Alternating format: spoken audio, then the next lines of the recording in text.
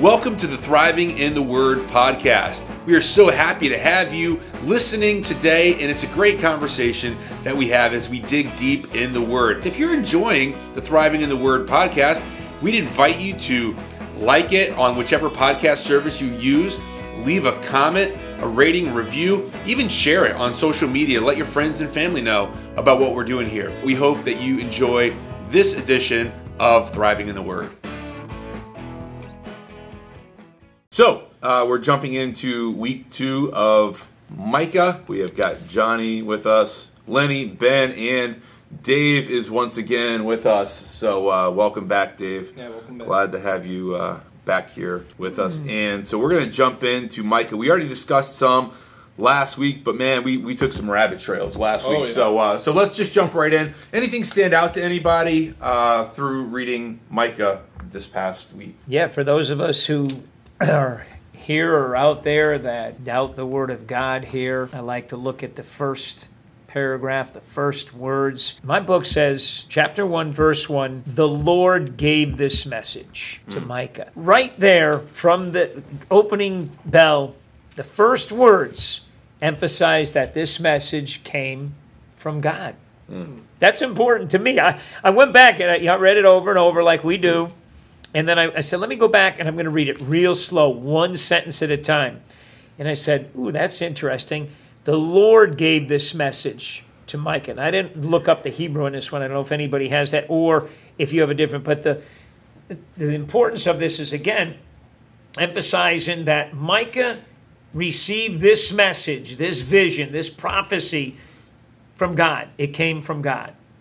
So that's how I'll open this up. Let's go to verse 2, and here it is. And you'll see this throughout this book, and I don't know if you picked this up, but here it is. Verse 2, the first word, attention. What do you folks have in yours? Attention. Attention. Yeah. Is that, or hear listen. all you peoples. Here, listen, O earth, and all there that you is go. in it. Here, he calls you attention. This is where he's grieving over Samaria and Jerusalem. You go to chapter 3, verse 1. Now he's going to judge. The judgment is coming out against Israel's leaders.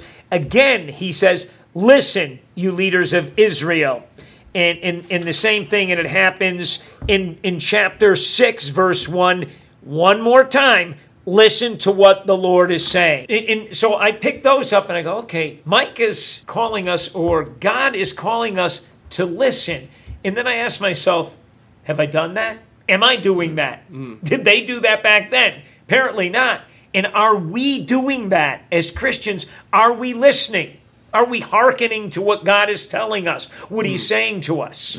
Micah 2, the end of that, starting in verse 12, says, someday, O Israel, and this is where, the prophecies a lot of these prophets give, I don't even know if they realized how multi-layered they were, because some of it was like imminent prophecy, and some of it was like messianic prophecy and distant prophecy. Yeah. And here we see some messianic prophecy. So someday, O Israel, I will gather you. I'll gather the remnant who are left. I'll bring you together again like sheep in a pen, like a flock in its pasture. Yes, your land will again be filled with noisy crowds. And then here, verse 13. Your leader will break out and lead you out of exile, out of the gates, out of the enemy cities, back to your own land. Your king will lead you. The Lord himself will guide you. Yeah. And just kind of this prophetic word of the coming of the Messiah, who would be the Lord himself, guiding them and leading them. But again, all these things were pretty much misconstrued in the sense of thinking it was just to build up the country, and instead it was to actually set us free from sin. I don't know that they fully grasped that at the time. Those two verses I had just put a little arrow next to because I like them. After he's talking about the judgment against the leaders, the wealthy oppressors, everybody, and then you get this hope for restoration in 12 and 13, which you just read, Judah, chapter 2, verses 12 and 13. In their beautiful lines, beautiful words, and make you feel good. Even as you read them, I felt good again.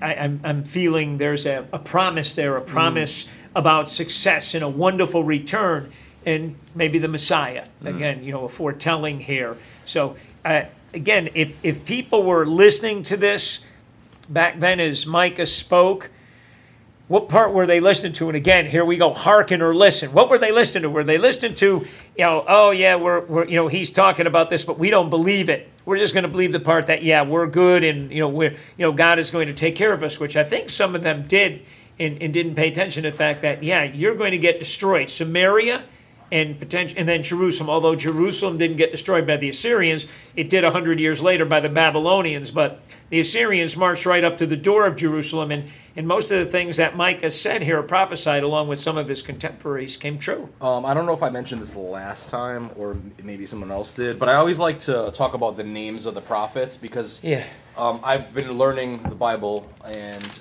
the prophets' names are like never an accident. No. Their names are always either relevant to the gospel itself, the message that Jesus came or God came to set us free from sin, or then their name is relevant to the story. And Micah's name happens to mean who is like God, which we call God holy, right? He alone is holy, meaning nothing else is holy. Yeah. Nothing else is holy but God, the Father, the Son, and the Holy Spirit, right?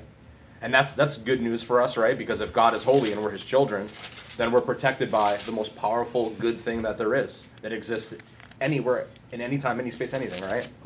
So I just thought that was interesting. So it's actually a shortened version of the name, which is like Micah Yahu, which means who is like Yahweh, right, in the original language, right?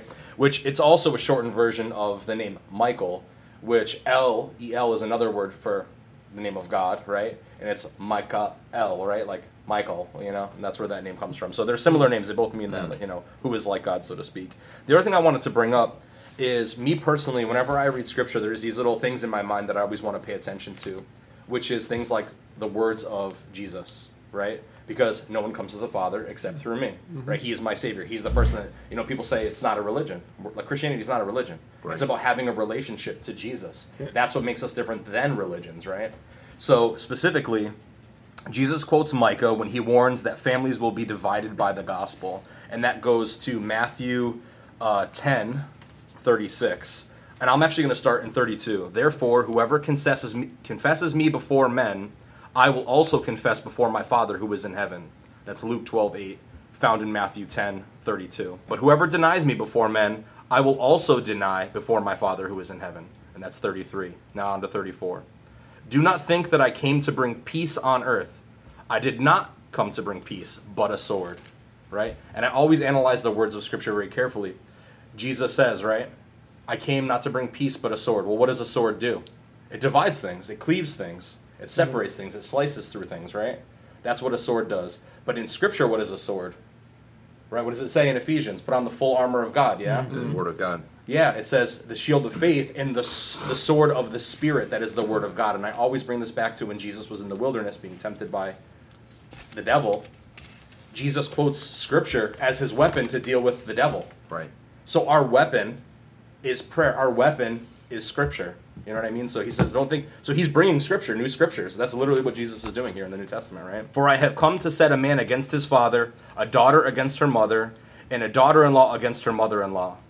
And a man's enemies will be those of his own household. Micah 7:6. We call Micah, a minor prophet? How minor can he be if Jesus himself if God himself is quoting the words of Micah? Yeah. Which, as we're saying, right, the word of the Lord, God spoke to Micah. Yeah. And so it goes full circle. This is the word of the Lord. Well, the thing of it is, too, like you say, minor prophet. I mean, it's minor in length only, not in content. I mean, there's a lot of very poignant and well-known verses in Micah, one being 5:2, where he again prophesies specifically, but you, O Bethlehem of Ephrathah, you are a small village among all the people of Judah, yet a ruler of Israel, whose origins are in the distant past. What does that mean, origins in the distant past? We could take that back to say, because he's a descendant of David or whatever else. But we know that actually predates any of that. Predates Abraham, predates all of this. I mean, distant past will come to you on my behalf. The people of Israel will be abandoned by their enemies till a woman in labor gives birth. And at last his fellow countrymen will return from exile. And he'll stand to lead the flock, and the majesty of the name of the Lord is God. Then people will live undisturbed, for he'll be highly honored around the world, which we see now. And he will be the source of peace. And, it just goes on, this prophetic word that Micah had. And whenever I read these prophecies like that, I don't know, I mean, I can't really put myself in their shoes, but I just imagine them like, I don't know, out somewhere, maybe overlooking a valley or something, as God's speaking this to them, and they're writing it down or committing it to memory or whatever it is, and they're going through this, and they're kind of like, and then they like kind of stop for a moment and then reflect back over what they're just saying, and like wow, what a day that'll be when this all comes to pass, when the Messiah comes. Man, what an amazing time. You know, I've thought that sometimes with some of the writings of David that are more prophetic in nature. You must just be thinking like, it's like I'm looking forward to something. You know, it's just like people who are working their whole life and they're looking forward to, say, retirement. You know, it's like, man, what a day that's going to be when I retire. But this even more so, and in most cases out of the realm of even their own life. Like it'll be way after them. But it's like to say like, wow, like that. What a day that's going to be when the Lord comes in power like that. And I don't know what they experienced, but it just kind of, I'm just guessing they probably just sat back and reflected on it and just was like, just reflected on the awesomeness of it, you know. So you were just reading. Sorry, you were just reading Micah 5:2. But if we go to Matthew 2:5, this is what it reads. Right, I'll start in 4 actually. And when he had gathered all of the chief priests and scribes of the people together, he inquired of them where the Christ was to be born. So they said to him, in Bethlehem of Judah, for thus it is written by the prophet. You know, so so in Matthew we're seeing him call back to Micah. Right. So that's, I don't know, it's just, to me, it's just beautiful. Yeah. Another famous line, if you will, falls in chapter 6, verse 8. But prior to that, it's part of a question and answer. Micah starts out, I'm not going to read all of chapter 6, the start of it, where it says, listen to what the Lord is saying. I pointed it out before. And the Lord gives his case against Israel. You get down to verse 6, and after the Lord says, hey, I did all of this for you to teach you about my faithfulness, the people say, what can we bring to the Lord? And I think they're asking the wrong question or giving the wrong answer, because should we bring him burnt offerings?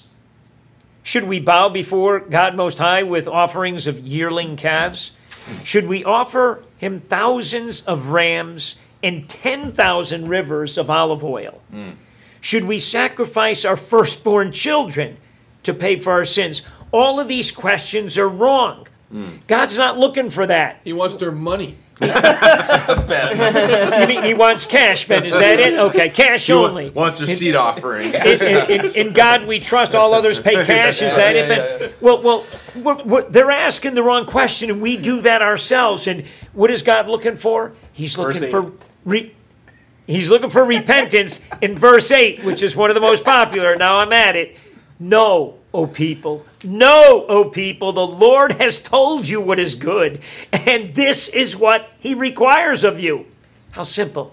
To do what is right, to love mercy, and to walk humbly with your God. We got to get rid of our pride. To walk humbly with God. You know what the problem with that is? That it's too simple. It's too simple. It's simple, but it's not easy. My translation doesn't say simple, but not easy. If you look, we look back again. Remember the questions that I just read that the people ask. And you say, we're going to burn offerings. We're going to give you oil by the river full. We're going to give you rams, thousands. We're going to sacrifice our firstborn children. No, I don't want that. I don't require that. Here it is in a nutshell. Are we doing that? Can we do this? It's simple, but as Judah said, not easy. Because it's so hard to divest ourselves of our pride and to walk humbly, to love mercy, to show it to people all the time, and to do what is right all the time, not just when no one is looking. It's almost like they want to if someone is looking. Multiply what the type of sacrifices they were already doing and what they were already being taught by the religious leaders of that time. Exactly. They're just like, okay, well, we've been doing this, and we thought that we were living a holy life. Well, do this 100 times more? I'm going to do a cross-reference, Matthew 22:36. Teacher, which is the most important commandment in the law of Moses? Jesus replied, you must love the Lord your God with all your heart, all your soul, and all your mind. This is the first and greatest commandment. A second is equally important. Love your neighbor as yourself. The entire law and all the demands of the prophets are based on these two commandments. Okay, so can we say simple and easy, Judah, on that one, or is it simple and not easy to love our neighbor, to love God? Yeah, I mean, it's still not easy. I mean, just take this line here, right? I mean, it says, this is what he requires to walk justly, do justice, walk or love mercy. The question: do we love mercy? Heck like, no. really? I mean, here's the thing: if you're speeding and you get pulled over, and the cop comes up and he's like, "I should fine you, but I'm not going to." Do we love mercy? Then we do. Right, we do love mercy then. But do we love mercy like we just got done studying Jonah, right? Like he didn't love mercy. No. He didn't love God's Someone mercy. does you wrong, yeah, you don't want mercy. It's like you don't want mercy. You want justice. And that's not even mercy that's within our power, right? That's mercy that's within God's power that he's extending to other people. But do we love mercy enough that we appreciate mercy in every context? And do we love mercy enough to extend it to others who don't deserve it? So I'll extend mercy to people that do deserve it, but not to those that don't deserve it. Well, who deserves mercy? Then we're not extending mercy to anybody, because just by nature of the word mercy means that we're extending it to people that have done wrong, right? Right. I mean, the idea of mercy is not grace, right? Like grace is giving somebody riches that they don't deserve, right? It's like, here, I'm blessing you with something that you don't deserve. But mercy is withholding punishment from someone who does deserve it. Right.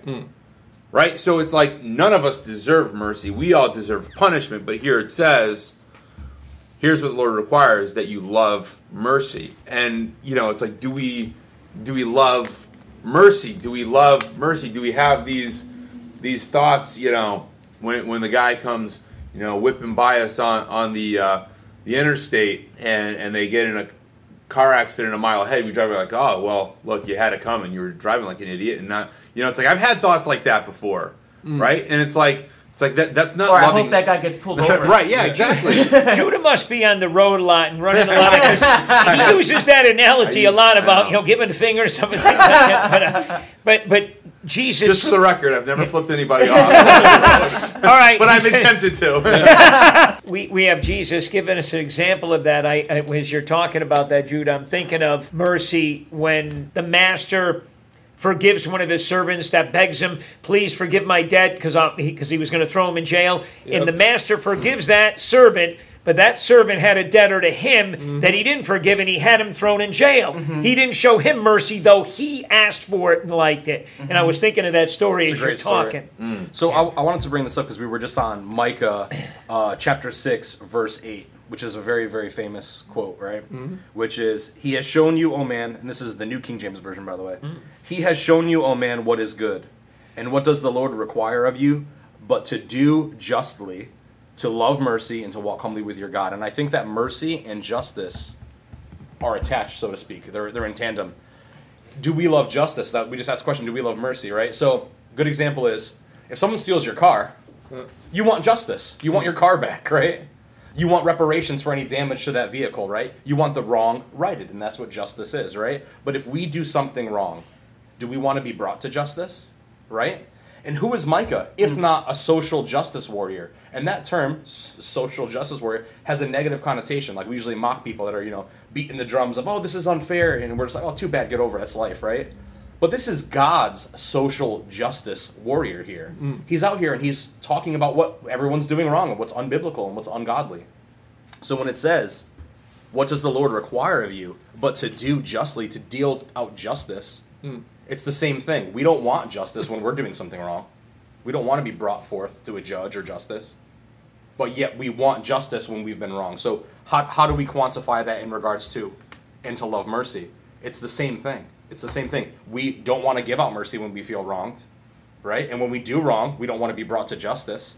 And yet we all want justice for ourselves. We all want mercy for ourselves. So how do we balance that out in our lives? We have to give out mercy to those who don't deserve it, because God has shown us mercy. And how do you do justice? How do you do justly? What does that even mean to us as Christians? What does it mean to us as people? How do you administer? You try to right the wrongs. Yeah, we see that in court cases. I follow most court cases, especially the serious ones. You read the transcripts, you read the newspaper, and certainly the victims are crying out for justice, and the perpetrators are their attorneys are looking for mercy, and they ask the judge for that, and then a lot of times it'll say, judge will say, did you show mercy when you murdered this person or did that there? And it's, I'm torn a lot between that when I look and I say, okay, do I want that person to have mercy, or should he have justice for what he did? And that's a very difficult that's what's happening here. Yeah. This is what's happening here. The word of the Lord is this. Yeah. So not just walk humbly and strip yourself of your pride, but get some mercy and also maintain justice while what is that? That's what I'm saying, the balance of those two. Well, let me go back to Judah's phrase: simple, but not easy. Yeah. Well, even From my viewpoint, for me, simple but not easy. Well, the mercy that we've been kind of talking about is, something that can be justified. If we do something, we don't want to be brought justice to ourselves. But when somebody does something, then we're like, all right, they should receive some justice, right?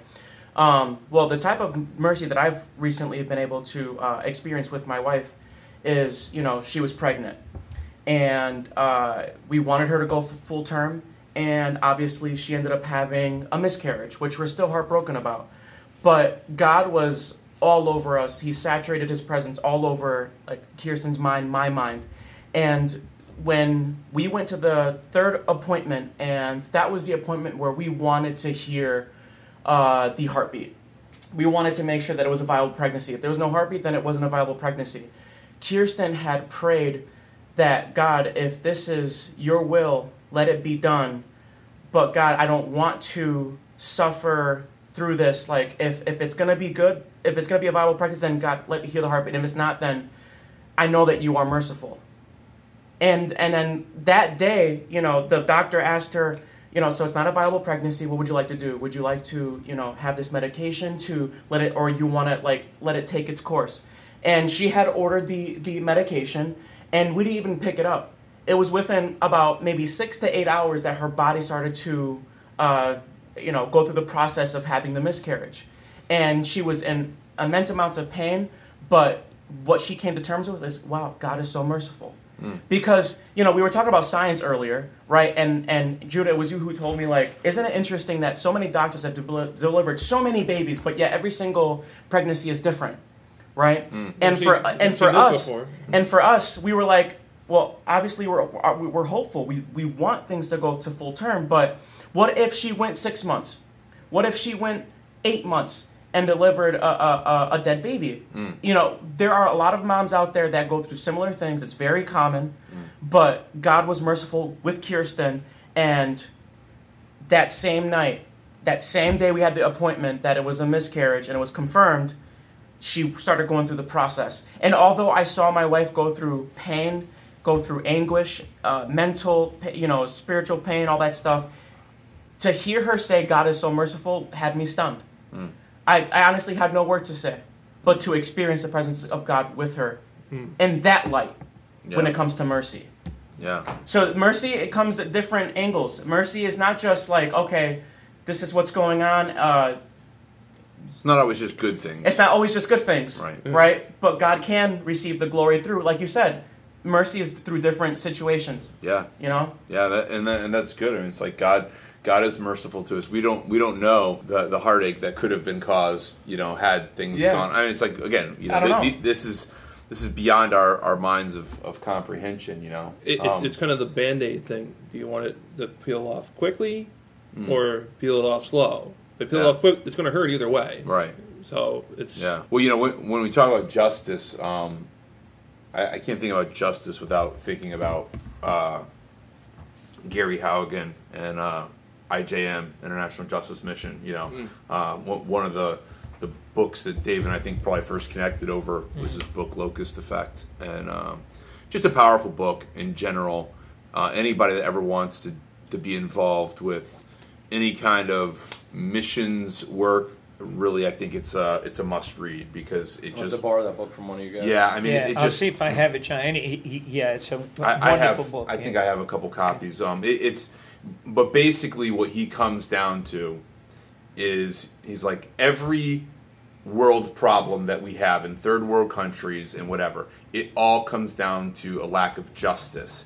It doesn't come down to a lack of food. It doesn't come down to unclean water. It doesn't come down to any other of these things that you may think are the problem. And I've been on missionary trips, and Dave's been on missionary trips, and we kind of collaborated a little bit, saying like, okay, it's like, oh, you're going there, but what about this underlying thing? And it's like, we're like, you know what? Never even thought that justice had its root there. It's like, for example, I'm gonna just give some hypotheticals. You go and you buy a cow for a family in need and somewhere in an African country, right? And you're like, wow, this is going to be great because now they have a cow and they can now milk the cow and the cow can provide for their family and whatnot. And we feel like we've just done a good thing, right? Because we've provided substance for this family. And we don't know about the gang who was leaving them alone because they had nothing. But now that they have something, now they're making them give them 75% of whatever now they get, and they're terrorizing their family, and they're doing all these horrible things. Or these places that go in and the area doesn't have clean sanitation, so they put a bathhouse in the center of the community. Right. And they're like, wow, we've just provided this. And what happens at those bathhouses? Girls are coming there in the middle of the night to go to the bathroom, and they're getting raped by predators who are waiting around there. I was just thinking of the one story, the young girl in there that got raped by that guy, and they just swept it under the carpet. Nothing happened. It was just so poignant the way he told it, and these are true. This goes on now, and as Judah said, thinking about the trips that both of him and I have been on missionary trips in different countries. Not even thinking about that, just thinking about, oh yeah, maybe I actually did some of these things. Okay, a village needed water, small village. I paid for them to get water. I'm thinking I do this, but I'm not even thinking of the ramifications. Of what happens in these villages. It's a resource. Who comes and steals it from them? Who holds it hostage? Holds them hostage. And this book. Judah, say the name of it again for anybody. Locust Effect. Locust Effect. If anybody has listened to our study, I would highly recommend it. And I know Judah would too. It's a wonderful read, and it will open your eyes to some of the things that are going on in the world. Yeah, because here's the thing. It's like he said that before you solve these other problems, first you have to be able to solve the justice issue. Because in many cases, like in these cases of slave owners in India, right? There's some slave owners, they have slaves, but they don't have the stomach for disciplining their slaves. In other words, beating their slaves into submission. So you know what they do? They call the cops over to do it for them. So the cops come. So now if the cops are working for the slave owners, who do you go to? There's no justice. There's no justice. No. So what IJM does, and not to just promote an organization, but I love what IJM does, is that they go in, and oftentimes what they have to do is help to formulate laws, help to formulate a legal process. Structure, and then they get these people and they bring them to justice. But I mean, IJM, I think it was like 3 years ago, they had several of their agents there that were murdered in the middle of this because I mean they get entrenched and they're setting girls who are in sex slavery, they're setting them free. They're going into these brick factories and setting people free. I mean hundreds of people not like and then he even talks again because like there's some people that say, I'm going to go there, I'm going to buy a girl. And then I'm going to set her free. There's organizations that do that. They go under the underground. They do all the research undercover so they can buy this girl who'd be sold into sex slavery. And they take her and they set her free. And he's like, are you even thinking what you're doing? So do you know what you're doing? You're putting money into the organization. So what are they going to do? They're going to take that money and they're going to go kidnap 3 more girls and sell them. He says, we don't do that way. He says, we don't play nice with bad guys. Yeah. We go in and we bring them to justice. And so that's like an organization that I think loves justice. Now the flip side is mercy. And I'll say one other kind of story if you've ever read any Bob Goff books. Amazing books. And one of the big stories that kind of weaves its way through is this boy that he adopts. And he was brutally, disfigured, we'll say, in his body as a very young child to the point where he could not reproduce and just brutally hurt. And so this guy, Bob Goff ends up, long story short, ends up adopting him, gets this guy brought to justice, this witch doctor, which is amazing that he was even able to bring this witch doctor to justice. And then what does God call him to do? Is to go to the prison and start ministering to these witch doctors, and ends up leading this guy to Christ. Ends up, teaching them like real trick, and it's just like that is a balance of justice and mercy. Simple but not easy. Yeah. Kirsten actually got me interested in Bob Goff, so I read several of his books. Yeah. We were talking one time, and she had thought, because I had recommended a couple books, she said, "Oh, then you would like Bob Goff." And I started with what Love Does. Love Does, yeah, Love that was Does, his first one, and very, very good writer too. Easy reading. Yeah. I did want to bring up that Micah was around the same time as Isaiah, right?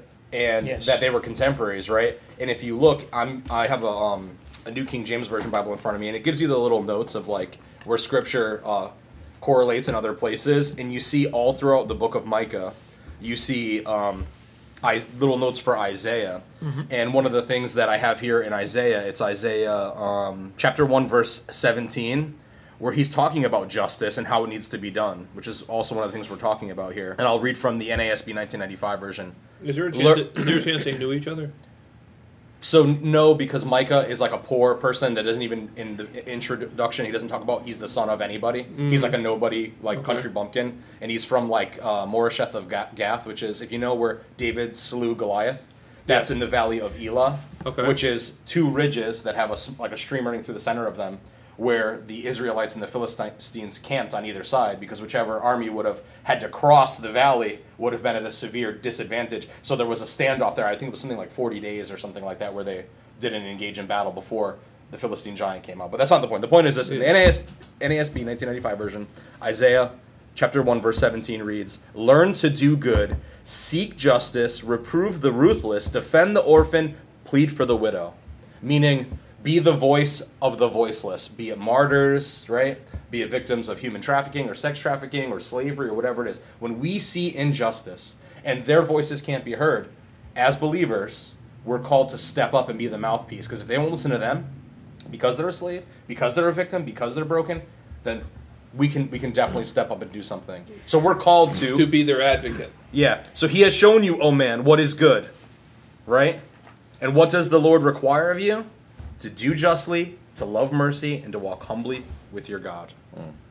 So powerful. It really is. And like you said, what is his name? Bob Gath or whatever? Bob Goff. Goff. Yeah, I've heard that story from many different believers. And I love that story because, like you said, not only does he save this kid who's been permanently disfigured from abuse from a witch doctor, but then again, he goes and evangelizes the guy, makes a believer out of him. And from what I understand, that witch doctor in prison started to be an evangelist and teaching the gospel. Started a school. Yeah, prison ministry. Yeah, exactly. How to get people out of, in a way that Bob Goff wouldn't have preached to all those prisoners. Like Bob Goff, he can't reach the people that witch doctor could. Full-time in prison. Yeah, Full-time in prison. Yeah. So he was able to equip him. And now, in so many ways that many of us wouldn't be able to reach to the people that maybe come and get tattooed. Exactly. Or some people that you meet in your business, right? Like there's certain people that we wouldn't be able to talk to. Yeah. So God uses every single person for what? To glorify Him, that are called to according to His purpose. That's right. Yeah. Yeah. Huge. But we want to, take away people from doing such works, And then on a personal level, do we act justly? Right. Have mercy on us all. No. Man. I'm laughing. No. You know what I mean? Lord, have mercy on it's us like, all. do we act justly when we're dealing in business or in life or favors or this or that or whatever? And I mean, it's just like, are we acting in a way that would be considered just, right? Or are we acting in a way that would be considered self-serving? Well, without generalizing, an answer would be when it's convenient. Yeah. How many times you go to the store and maybe they give you the wrong change? Yeah. Or they didn't charge you for something.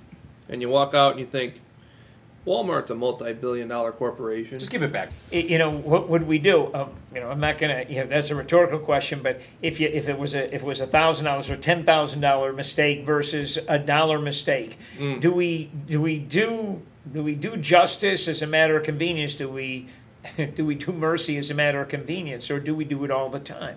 Yeah. So I have a cheap pair of sunglasses. I was with Kirsten at a TJ Maxx, and we didn't grab a cart. I wanted to buy her some sunglasses. They were $10. I put them in my hoodie pocket. I got home. I forgot about it. They even had the security alarm on it. She's like, Lenny, I'm not putting those on. I'm like, come on, like, I'm sorry, I made a mistake. And she's like, well, you're gonna correct that mistake. That's right. You're gonna call them, and you're gonna try to pay for it over the phone. I was like, yeah, I'll do it. She's like, Lenny, you better do it. Right now. The next day, I called. What does that do for our witness when we go back and say, you know what, I just didn't feel right about this, and they're like, why would you do that? No Like, hey, kidding. you know what? Like, don't waste those opportunities. You know, I follow Jesus, and Scripture says that we need to act justly, and I can't walk out in good conscience knowing that I took this without paying for it. Yeah, I my mean- wife showed me mercy, so I went back. yeah. I'm telling you. My wife made me do it. You always say the devil made me do it. In my single days, I might have just kept the glasses with the sticker on them. Well, one of the challenges that I face sometimes is like, okay, so, you know, I'm one of the pastors at Thrive, and if I'm not leading by example, like, I'm going to be, like, held accountable to that, right? One day, God is going to be like, you led my sheep in this direction. Yeah.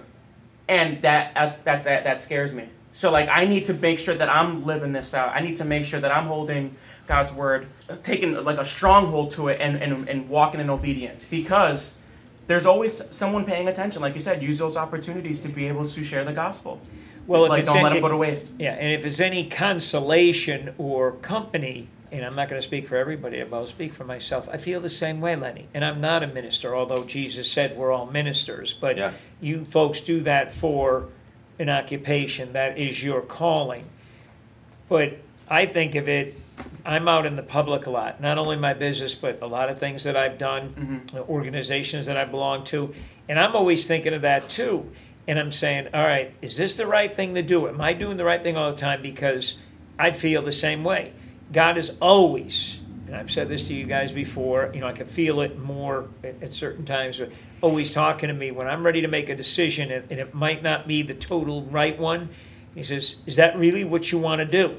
Because I feel the same way as you, Lenny, and probably everybody else in here about, okay, you know, I'm pastoring people too, in a sense, Yeah. because I'm out there. All of us are, and no matter what we're doing the same thing. We're pastoring. Jesus said that. Go out and take care of it, because he knew that he couldn't do it alone, and the apostles couldn't do it alone. We all have to do that. So we should feel that way. We should have that angel on our left shoulder, right shoulder, saying, "You sure you want to do that? You sure you want to do it this way?" Or God guiding us. I call it the Holy Spirit guiding me, and I ask for that guidance every morning before I start my day. Well, we just finished a series at Thrive Church, right, which was restoration, right? And you said, what does God specialize in? Restoration. What did God do? He raised Jesus from the dead. He restored him, right? Right. And it's, what do we see here in this Micah verse? We see restoration for the case of the orphan or the widow, like in Isaiah, or Right. in the case of, you know, what you were talking about with the that ministry. Yeah. Overseas, is that's what they're doing. They're restoring the brokenness. Right. So God calls us, if we're going to follow Jesus, Jesus is the king of restoration. Right. He's the king of resurrection, right? Yep. So if we're really following him, we need to be restoring everywhere we go. Yeah. And I want to mention something, excuse me, on ministering in different ways. You know, we can do that. And we do mention a lot of books in here, and another book, and I have to attribute this to Judah had given me, and I've mentioned this before. The book is called God and Money. It's by 2 Harvard graduates. I just bought another hardcover copy because I was telling a friend of mine, and you all know him, because most of you know him, because he's sat in the past here, Mark Doré, and he's had situations in his life, and he's coming along, and he's starting to earn more money. His business is starting to thrive and to flourish. And we were talking about money and how much you need, and I said, there's this great book that Jude had recommended to me. I ordered a copy, and I got it in just before I went on vacation. I gave it to him, and he was telling me when I got back, he called me in, he said he started to read it. He says, yeah, he goes, I know where this is going. He goes, I said, finish it, and I said, we'll talk about it. But I just want to say, ministering, you can do it in so many different ways, because that book... I thought I was generous, and I you know, as I earned more, I tried to give more. But when Judah said, you know, I had some quandary in my mind, I think it was, and I was talking to Judah, about it, and what to do. How much money do you really need, and where do you stop? And Judah said, read this book. Read that book, and definitely took me to a different level. So I would recommend that to people too, but more my point was ministering. I recommend it and bought it for somebody that I thought could use it to give some direction to that particular person. It's funny you say that. I just spent over $100 buying some missionary books for our brother Diamond Dave, who's going to Brazil, overlanding into the jungle to places that they've never heard the gospel. So I'm just like, anything I can do to help him with his sanctification and his theology, and copy Paul, who Paul didn't have a missions home base, did he? He didn't. Oh, really? Right? Yeah. So he did. He just went from town to town, established elders, and then moved on, right? Yeah. And then he would write letters and check on them, and As the song goes, wherever he laid his hat was his home. Yeah, right. And so the other thing that I wanted to say too is now the new series we're doing this. We just started in Thrive is talking about sin, right? Just this past Sunday was sin, and what is sin in our lives? Sin is something that breaks or damages our relationships to things, to God, to friends, to family, to whoever it may be, right? So I just want to bring that up because the previous series was on restoration. Sin and restoration go hand in hand as Bible-believing Christians, right? As people that trust in Jesus, because again. When we sin, not only are we being disobedient and offending God and hurting our relationship to God, but we're hurting those around us. So how is it possible for us to do what is good here and what the Lord requires of us, which is to administer justice or do justice justly and to love mercy? You can't if you're sinning, right? And that goes back to sanctification, right? Our walk with God, which is the will of the Father, right? That we be sanctified through Jesus. Bringing us back to the book of Micah, and not that we stray too far from it, as we were on that one verse, but you just mentioned sinning. And if we look at chapter 1, verse 9, I had highlighted that. For my people's wound is too deep to heal. That's right. It has reached into Judah, even to the gates of Jerusalem. Now, the Syrians, as I said before, got to the gates of Jerusalem, though they were defeated. That verse says to me is that the nature of sin is that it spreads. It spreads like a disease. It got right to the gates of Jerusalem. That's one. All right. Then, that's for anybody, that's chapter 1, verse 9. All right. Wound too deep to heal. It's like a cancer. Then you get to chapter 1 again, verse 16. My book says, O people of Judah, shave your heads in sorrow. That was a tradition that they had when they sinned. For the children you loved will be snatched away. Make yourselves as bald as a vulture, for your little ones will be exiled to distant lands. So, again, what does sin do? It causes the children to suffer from their parents' offenses. This is how sin spreads and how disgusting it is. What verse was that you just read in Micah, with where it says that the wound was like incurable? That's 9. Verse 9? Chapter 1, verse 9. Okay, so in Jeremiah 30, this is what the Lord says. Your wound is incurable, your injury beyond healing. Now, this is very, very, very profound, because what does God offer us? He says that our heart is uncurably sick, right? Right? It's deceitful, it's wicked above all things. So what does he say? He says, I'll take from you your heart of stone, your incurable heart. It can't be cured. He's telling you it can't be cured. So instead, what does he have to do? He replaces it with a new one, that restoration we're talking about. He takes away your diseased, sinful, wicked, desperately wicked, incurably wicked heart, your infected heart, and he gives you a brand new one. Because it's too far gone. And what does it mean to be baptized? What does it mean to be saved? What does it mean anyone who calls on the name of the Lord will be saved? If you say with your mouth that Jesus is Lord, and you believe in your heart that God raised him from the dead, you just became a Christian, right? And you're made a new creation, and the old things are dead and gone. Your old heart is dead and gone.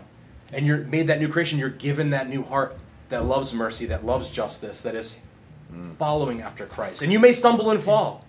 But you're still made right. Your sins have still been atoned for. Well, it's captured poignantly by Shakespeare and Macbeth, right? And in Macbeth, she's scrubbing her hands to rid herself of an imaginary spot of blood, and says, out damned spot. And that's like this kind of poignant spot where she's trying, or poignant part of this play where she's trying to remove herself from the guilt that she feels, but yet she can't remove it. And that is the human condition, right? That is it. We're all saying, out, damn Spot, but I can't do it. I try to do good things, and I try to be nice to people, and anytime I take one step forward, I end up doing all these other bad things in the wake. And it's like, not only am I not getting rid of the Spot, I'm actually making the Spot worse. Yeah. And we find ourselves in this predicament, like you said, Johnny, where we've done irreparable damage. It's like it cannot be repaired. It's like our heart is deceitful, our heart is wicked, our heart is full of sin. It cannot be repaired without the blood of Jesus. You're referring to Lady Macbeth, but like Lady Macbeth, who wanted that Spot to be washed out, and she couldn't do that, based on the murders that her husband had committed. It's the same thing that we read here a little while ago, offering burnt, they wanted to offer burnt offerings or their firstborn children. Lady Macbeth didn't have the right answer. She just wanted to wash it out. They thought they could get to the top or get to where they needed to be doing the wrong things. They didn't have a God. They didn't turn to God as the Israelites here did not turn to God. Turn to burnt offerings. We'll give you our firstborn. We'll give you rivers of oil and so on. We have to think about that in terms of ourselves. What are we offering God? What does God want? Again, it goes back to that verse here, that famous verse. What does God want? Does he want all that? He doesn't. He doesn't. He doesn't want us to try to wash that out ourselves, because we're not going to be able to do that. We need to get restored by, as Johnny said, to become a Christian, to accepting Jesus Christ and becoming a Christian. Well, let's go ahead and unplug here. I think let's stay in here at least one more week. I think there's still some good stuff that we haven't dug into, but I think this is a good conversation. A lot of stuff comes out of that, and that verse is just one that is always stuck with me, and anyone I think would do themselves a service to memorize it. What does the Lord require? To do justly, to love mercy, to walk humbly with our Lord. I mean, that's just a great kind of guiding principle as we live lives as followers of Jesus Christ. So anyhow, until next time, let's wrap it up. We'll continue next week with our discussion of Micah. Well, we hope that you enjoyed our discussion today on the Thriving in the Word podcast. We invite you to leave a rating or a review wherever you're listening to this podcast. Also consider sharing it on social media. We can't wait to be back together with you at the Thriving in the Word podcast.